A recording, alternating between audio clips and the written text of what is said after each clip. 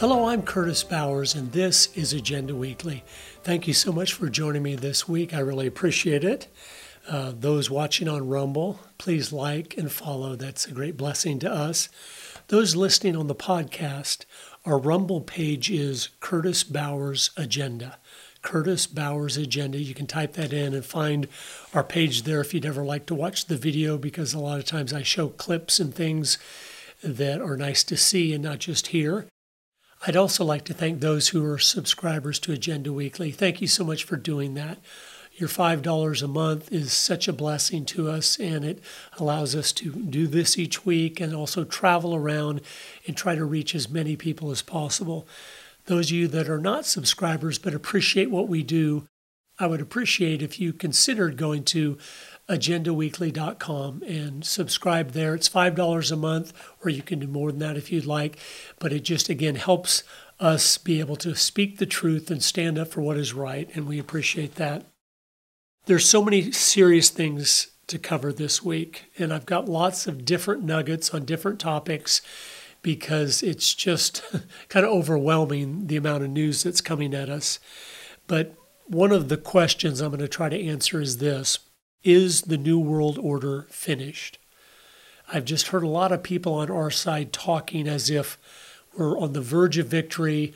The other side, the globalists and the bankers, have decided no, their quest for a New World Order is not going to happen, and they have failed and we have won, and so it's time to celebrate. And I don't agree with that, but we'll talk about that some. And also toward the end, I'm going to talk about how will we know when we are winning. What are some signs you'll clearly see where you'll go, oh, I think we might be winning now. There's many indicators. I'll give you a few of them. And the ones I'll talk about, if those are not happening, we're not winning. And we will not be winning in the future. And we'll talk about that at the end. But thank you so much for joining me again this week. I really appreciate it. One of the great victories we have had over the last 4 years, and I think a lot of people are thinking that is by itself going to change the momentum of a 100-year agenda to implement a world government and all of those things that are going on, is millions, probably tens of millions of people in America and throughout the world have awakened to see the way things really are. And that is a tremendous blessing. And I agree that has been a great victory.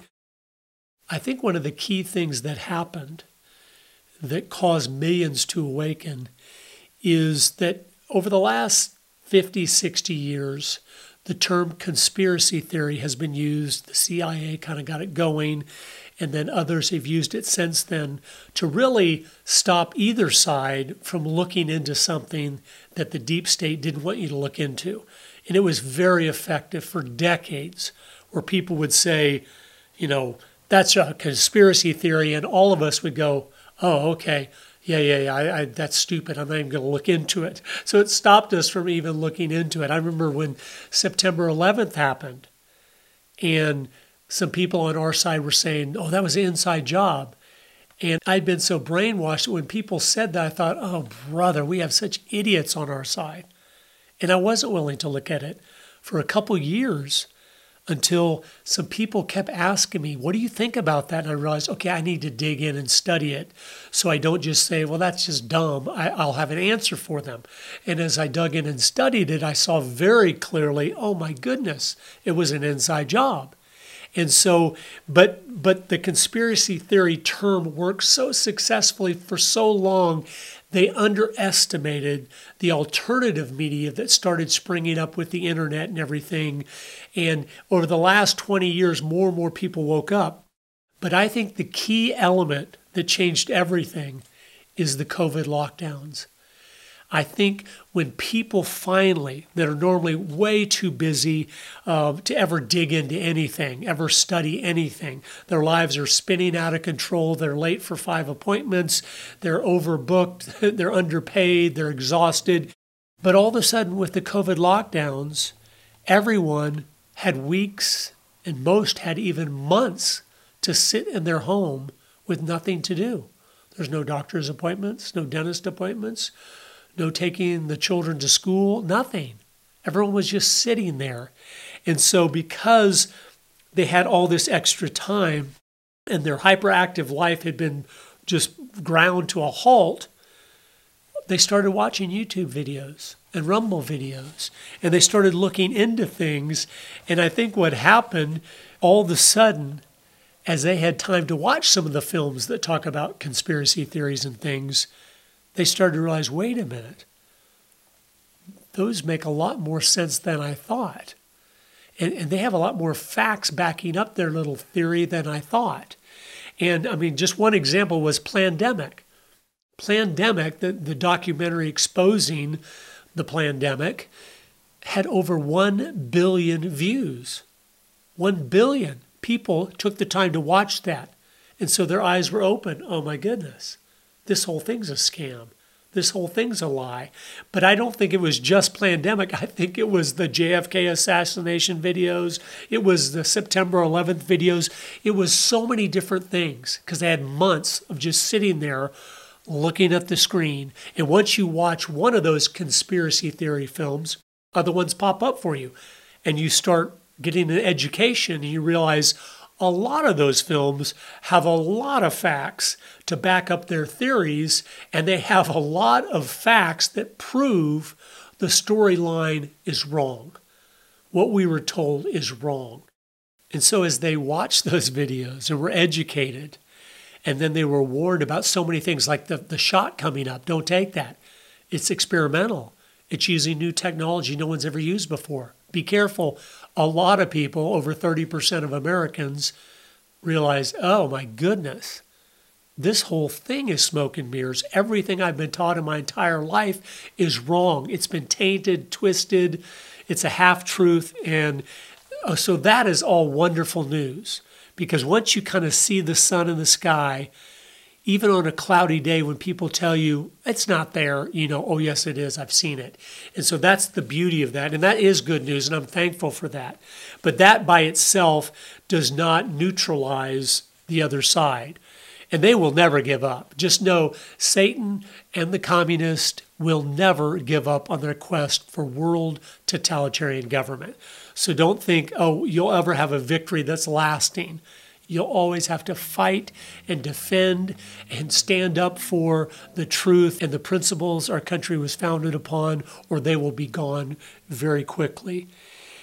100 years ago, and I brought this up in one of the episodes before, that Walter Lippmann, who was a great propagandist, he said, you must censor the truth if you want your propaganda to be successful.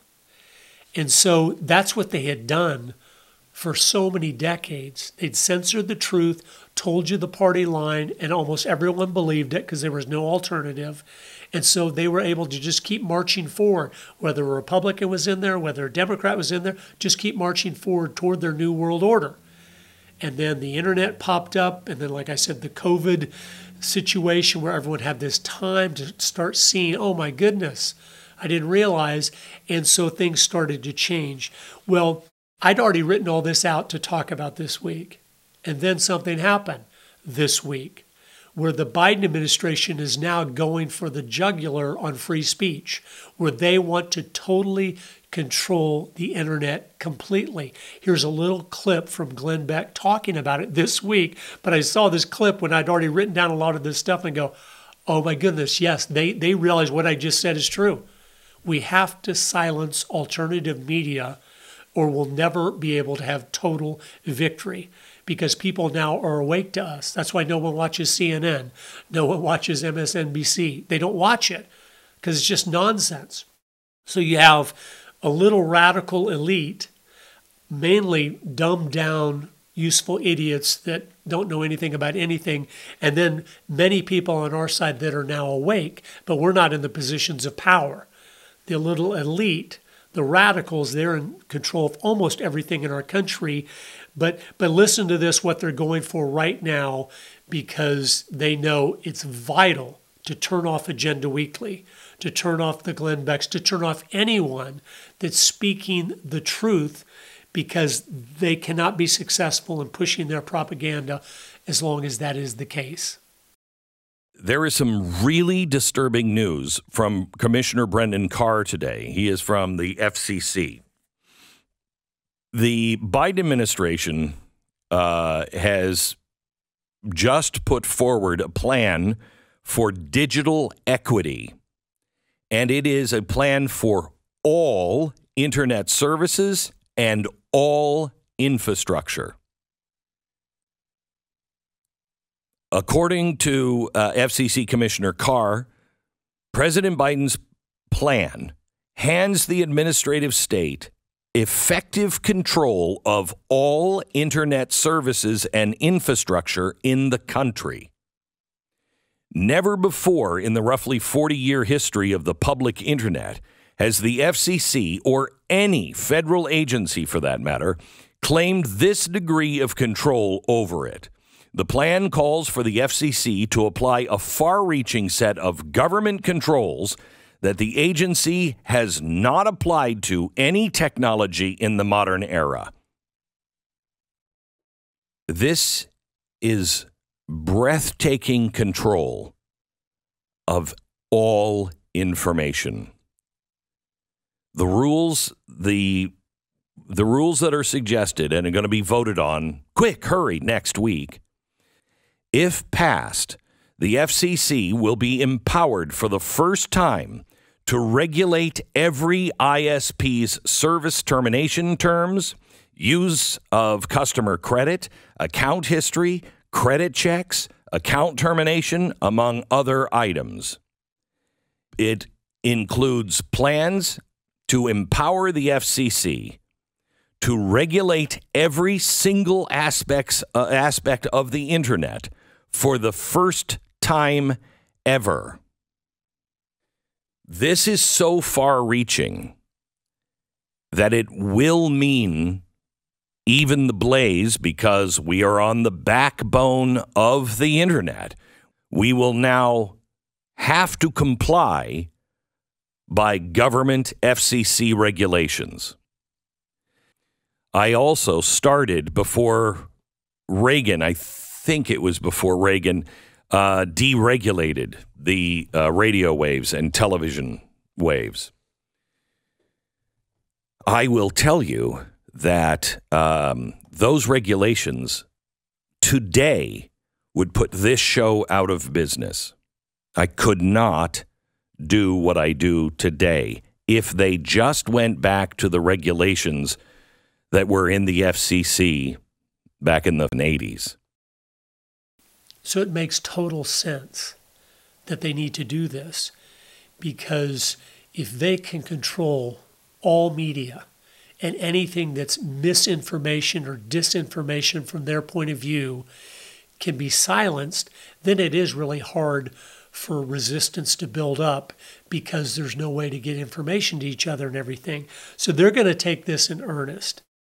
On one hand, them doing this shows they realize now we are awakening, and that's good. I'm glad that we are, like I said, but that doesn't stop these plans. I believe the opposite is true. Instead of us having total victory in the next 12 months, I don't see that happening. I think it's going to be war. I think it's going to possibly civil war. It's going to be possibly world war, famines. It's going to be whatever, because they see what's happening. They're going to start trying to censor. If that doesn't work, they'll just escalate a world war. They'll strike America and act like, oh, it was North Korea or whatever. They'll do whatever. That's the one thing I do know. I know how satanic these people are and how evil they are, and there's nothing they will not do. They're letting a bioweapon go that kills 90% of America's population. Yes, they would do that. Giving vaccinations to children to kill them and to sterilize them. Yes, they've already done all these things. So I just don't want you to be disillusioned by all the positive, optimistic talk, to not be acting, to not be doing, to not be sober-minded in everything that you do, because I think it's the most sober period we're entering right now, because they're desperate, and there's 12 months to go till the next election, and they cannot lose power now. They will not lose power now, if at all possible. God can foil their plans, but we can't, and so we need to get really serious about this. Now, on a separate note, that sounds totally different, but it's not. It fits into this same plan. This week, Gates announced that he's going to vaccinate 86 million girls in the low and middle income countries of the world by 2025. And so when you know he says, oh, it's to help them live a longer, healthier life, when he's already stated in videos, our number one goal is we got to cut human population, you know that's all a lie. So, but the Gates Foundation, Gavi, UNICEF, the World Bank, the World Health Organization, and the Clinton Health Initiative are the ones pushing this. It's so evil. God designed our immune systems to work wonderfully and to get stronger as we take care of ourselves and to be able to battle the things coming. And every time they inject toxins into our system, it weakens that immune system, which causes more death, more disease, but that's what they make money on. The pharmaceutical industry, big pharma, is what is there to poison the world for control, but also for the elimination of most of the population, for so many different things. And what's amazing to me, this sounds totally different, but I was listening to a sermon this week by a pastor, and he was talking about pharmakia, the word, which is the root of pharmaceutical. And that's the word that means the use of drugs, potions, spells, and or poisoning and witchcraft. And that word translated in the Bible, pharmakia, is sorcery. And big pharma is sorcery. And it says in the Bible in Revelation 18 that all the nations were deceived by the sorcery, by the pharmakia, or the pharmaceutical, which is so interesting. What's just happened? What have we just lived through? The whole world was deceived into trusting big pharma, that when they had a shot that was supposed to protect you and supposed to be safe and effective, it wasn't. And the death rates continue to climb. And as I was reading this in Revelation 18, and the light of a candle shall shine no more at all in thee, and the voice of the bridegroom and of the bride shall be heard no more at all in thee. For thy merchants were the great men of the earth, Rockefellers, for by thy sorceries were all the nations deceived. By thy pharmaceuticals were all the nations deceived, is what the word is there. I don't know. It's sobering to me as I see that, because I look and I go, Satan has always been about death. He's always been about destroying the seed of the woman. Because back in Genesis 3:15, Satan was told very clearly, you will bruise his heel, but he will crush your head. And so he's been against mankind. And as I thought through that, and I was listening to that pastor talk about all the ways Satan has brought death, he's a counterfeit, and he's trying to always do what God said he's going to do, but he does it in a counterfeit way, in a deceitful way. He knows that everyone is supposed to be worshiping God, so Satan wants us to worship him. He knows that Jesus Christ offers eternal life, so he wants to do that. What did he tell Eve in the garden? You shall not surely die, and the day thou eatest of it, thou shalt be as God. And so you're going to be like gods if you eat of this fruit. So he was trying to sell her a counterfeit eternal life. And what's going on today with the transhumanist movement? Yuval Harari, you shall be as gods. When Ray Kurzweil was asked, do you believe God exists? He said, not yet. We're creating God, and we're going to be God. But the transhumanist movement is saying, ye shall be as gods. You're going to have eternal life on this earth. So it's just another counterfeit of Satan, revised from the garden.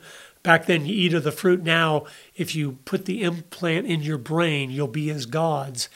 Satan knows the Bible and has tried to thwart God's plans from the very beginning. The entire environmental movement is simply a war against mankind to eliminate every human possible from off the earth.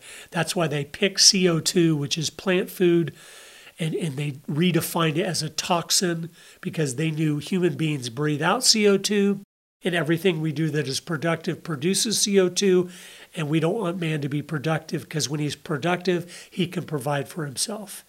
And when he can provide for himself, we cannot enslave him in our entitlements. So that's all this is all about, is a scheme by the devil, and he's brainwashed the elites of the world that have given their soul to him for fame and fortune to go along with this. And to go, yes, I want fame and fortune.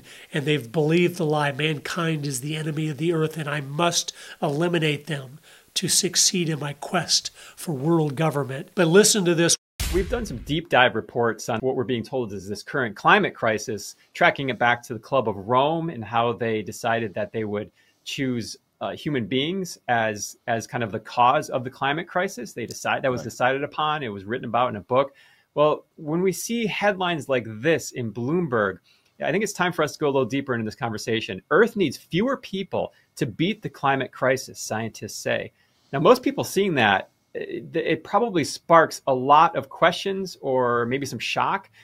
Where is this coming from? How do we still have these headlines going on? And really, where did this start? So one of the people you can really point to is a person named Thomas Malthus. He was an English economist, and he's probably best known for his book he wrote, An Essay on the Principle of Population. That was in 1789.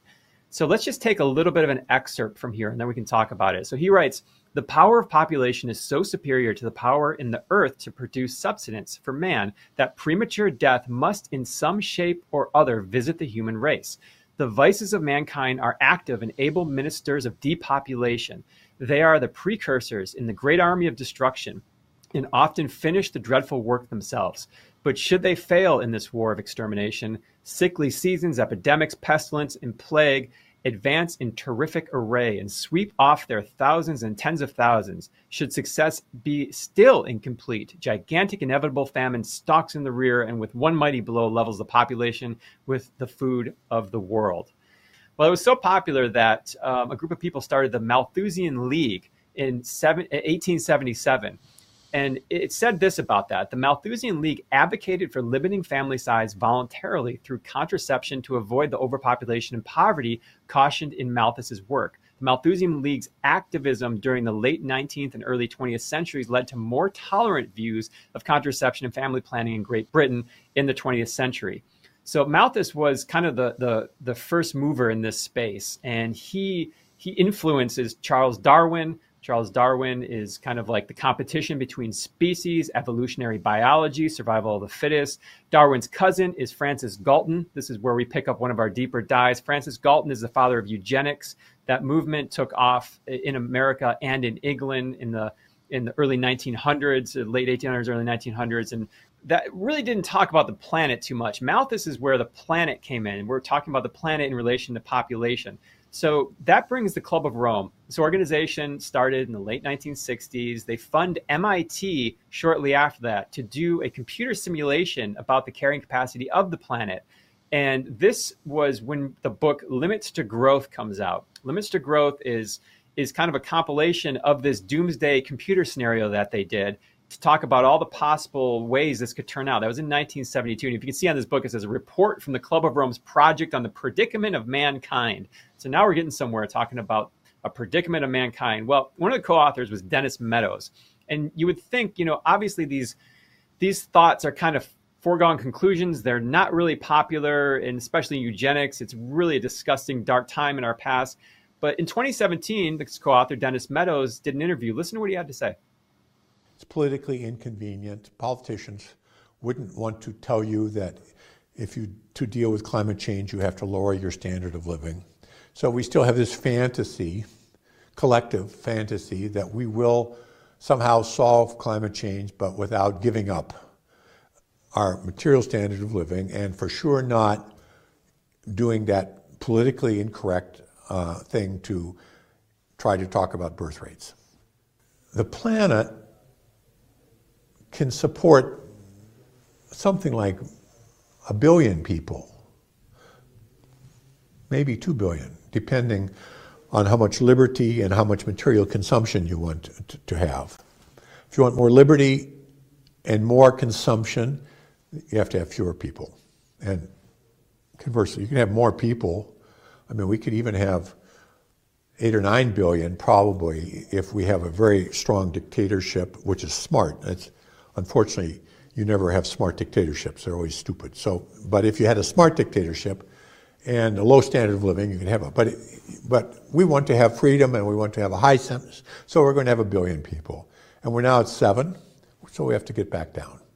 I hope that this can be slow, relatively slow, and that it can be done in a way which is relatively equal, so that people share the experience and you don't have a few rich, trying to force everybody else to deal with it. So those are my hopes. I mean, these are pretty pessimistic hopes, but I mean, that's what lies ahead. But I see coming, unless God has mercy on us, financial collapse, famine, world war, martial law, and all of that could be in the next 12 months. I'm not saying that it will be, and I hope it's not. I hope their plans are thwarted and exposed, and people do wake up and we're able to defeat these evil plans. But they're never defeated permanently.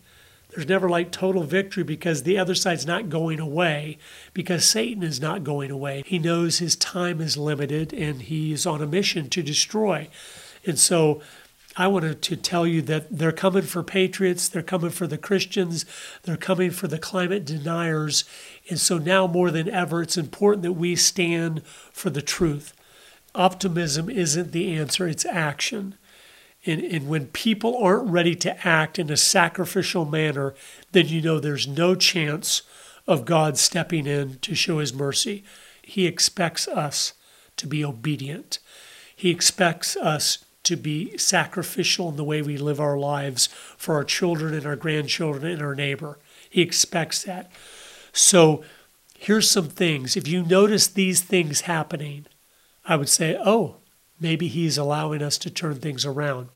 If you don't see these things happening, we're heading into really a rough time, probably the roughest in all world history because of the technology that they have to come against us. Number one, I think I barely mentioned this at the beginning, but if parents are not pulling their kids out of the government schools and starting to be the parents, which means you're the teacher, you're the trainer, you're the mentor, you're the discipler. If that is not happening in a huge scale, then no, we're not having victory over anything. Because when we have shirked our responsibility that God has given us to raise the next generation to love and fear him, don't think he's going to bless our efforts to stand against this evil. He's not. And so, but if you see that, that's a wonderful sign. If that starts multiplying out where parents realize all of a sudden, oh my goodness, especially Christian parents, what have I done? I gave my children over to the world to be raised and to be brought up, and so that they would grow up to hate God and hate everything the Bible says is true. Number two, people start sacrificially defunding the enemy and funding the warriors of truth. So if you don't see people actively stopping using the big banks, stopping going to the big stores, even though they're convenient, because they realize, no, when I bank at Wells Fargo, I'm funding the enemy, or U.S. Bank, or any of the big ones, I'm funding the enemy. When I shop at Costco, I'm funding the enemy. When I shop at Starbucks, I'm funding the enemy.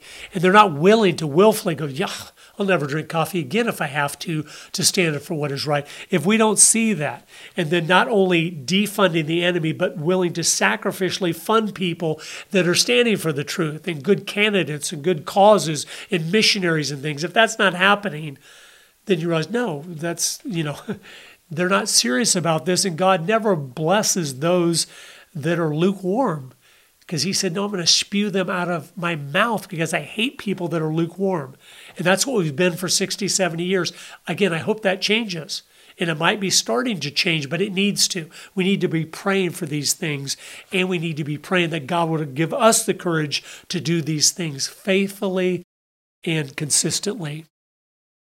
Number three, if people start leaving the pathetic anti-biblical churches that are the majority of churches today, if they start leaving in droves and you start to see those contemporary big mega churches crumbling, then you go, oh, something's happening. God's doing something here.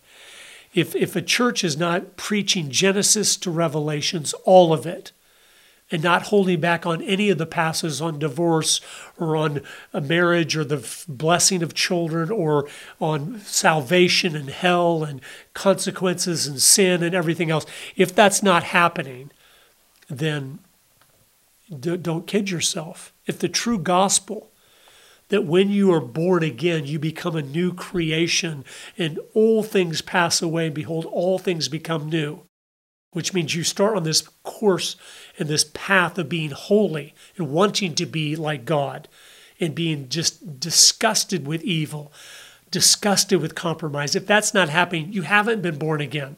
And so it's a lie when they told you, say this prayer and you go in heaven. It's like, no. Saying a prayer does not get you to go to heaven. It's putting your faith in God and repenting of your sin and believing He died for you because you were so evil and vile. That was your only hope of ever being set free from your sins. And when that happens, He starts working in your life if it's really happened.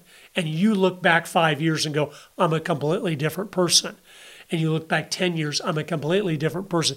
If that's not happening, then you haven't been born again.